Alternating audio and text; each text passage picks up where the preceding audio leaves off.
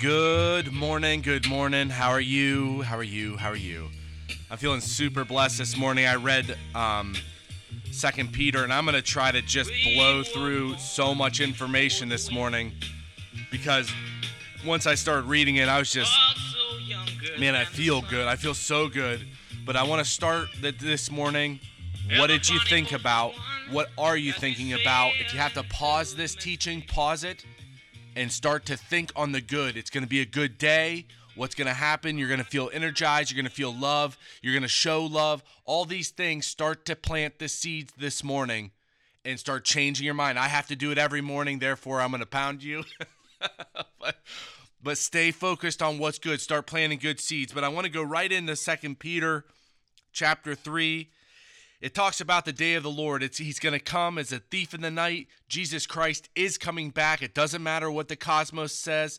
God's not slack. He's not elongating it. He's giving everyone the chance to come to the knowledge of Jesus Christ and therefore be a son of God. And it is what it is.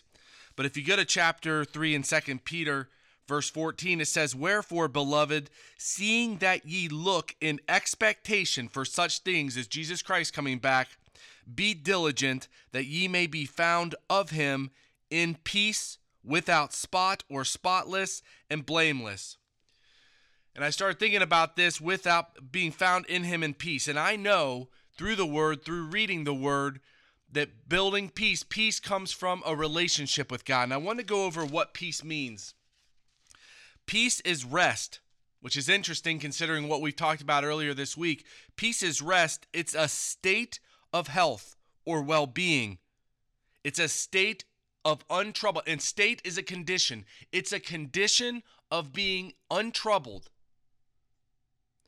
and it's undisturbed in well-being. You feel good. You're in a peaceful state. And again, peace comes from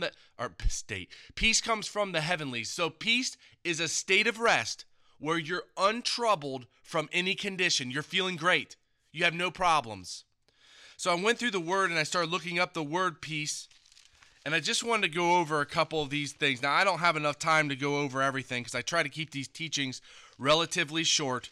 But I'm going to blow through this. This is just phenomenal. If you go to Romans chapter 5, verse 1, it says, Therefore, being justified or set forth as righteous out from faith, you're justified and set forth in a state of righteousness, past judgment, by believing, by faith.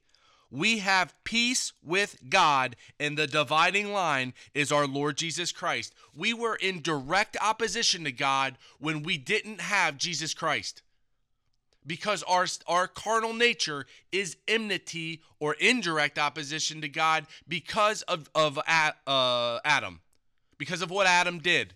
It wasn't because of what we did. It was because of what Adam did. He severed the connection by eating that apple. Therefore, but right now we are justified and we are in a state of peace. We have a state of peace with God. We're no longer in direct opposition. So no matter what happens, no matter what's going on, the only thing that matters is between you and God. And God says you have peace with him now. You are at peace with God. The only thing that matters in this life is that you are and have peace with God. Therefore, nothing else should affect you. Nothing. People lived through generations and generations and generations without peace because they had to follow the laws. They could have the Spirit on them, resting on them, but never in them. And when Jesus Christ died and you believe in the name of Jesus Christ, you have Christ in you. You have the Holy Spirit in you. You are born new. Therefore, you are new and you have peace. So no matter what, think on those things. You're at peace with God, man. There's nothing better. If you go to Romans chapter 8, verse 6, it says, For to be carnally minded or minding the flesh is a state of death. But to be spiritually minded, it's life and peace. When you put on the spiritual mind, you're in a state of undisturbed well-being. So we have peace with God, and you have a spiritual being. When you put on that being, when you think on your being, on that spiritual being, and you walk in the Spirit, you have peace with God. You have life in all of its manifestations, and peace. If you go to Philippians chapter 4, verse 6, it says, "Be anxious for not one thing, but in all things by prayers to God and supplication," which are prayers of personal need, "with thanksgiving, let your specific request be declared or made known to God. And the peace of God, which passeth all understanding, shall keep and guard and garrison your hearts and minds through Jesus Christ." To have peace with God, you pray. Pray. Pray specific prayers of personal need. And God's peace, which is the state of undisturbed well-being, that peace will guard yourself and your hearts and your minds from yourself through Jesus Christ. So we have peace with God, which is phenomenal. Peace comes and life comes through living in a spiritual state. And then you pray to God and you have peace. If you run over to 2 Peter chapter 2 verse 1, I go over this chapter 1 verse 2, I go over this all the time.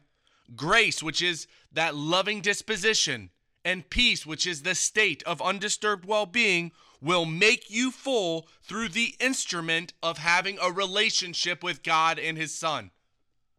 To have a true and personal relationship brings peace. So praying brings peace. Believing in God and talking to his Son brings peace. You are at peace with God. And we have the spiritual being. When you walk in peace, or when you walk in the Spirit, you have peace. And then finally, I wanted to go over Colossians. Colossians 3, verse 15. And let the peace of Christ be umpire or rule in your hearts, with motion to the which ye are also called in one body, and be ye thankful. You have to let the peace of God, or peace of Christ, rule in your heart.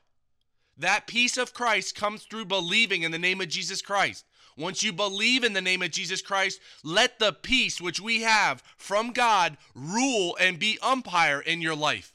You can't let this cosmos affect you. You can't let your situations and external situations affect you. You have peace with God, the only thing that matters. You have the opportunity to pray to God in the name of Jesus Christ with thanksgiving to guard and give you peace. You have the Spirit where you can walk in peace, because you can walk in that Spirit because God gave you the opportunity to walk in that Spirit. You can see God's grace and live in a state of peace by having the relationship with God, because you don't have to worry about what's going on. When you can just go to God and talk to God, you can live in a state of peace. But you have to let yourself live in that peace. And that's to be spiritually minded and think on things that actually matter. Change your life. Change what you think about. Plant good seeds. And think on God. Pray to God. Live in the Spirit. And don't allow yourself to be affected by what is your experience and what's happening. Live through the Spirit. Have a phenomenal day today. Phenomenal day today. God bless you. And I will talk to you, well, not tomorrow, but Monday. Hear the sailors cry, smell the sea and feel the sky. Well, Heavenly Father, thank you so much for today. I just ask you for strength and focus to continue to just upholster without complaining. I thank you so much for every single thing you do for us and how you do it. Again, I ask you to just show me how to be a great golfer, because it is irritating. And I thank you for everything you do. I pray for my body, that you heal my body, and that the doctor's visit in the next couple weeks, that he just figures out exactly what's going on, and that you heal that immediately, so I'm not dealing with that. I thank you for my family, for the business, for the opportunity just to live this life. And I thank you for your word. I'm so very thankful for your word and what it provides, and and the comfort it provides and how you open it up and how you just everything, the way you set it all up, that we can actually learn without having that teacher. And I thank you so much for that. And I lift everything up to you in the name of my Lord and Savior, Christ Jesus.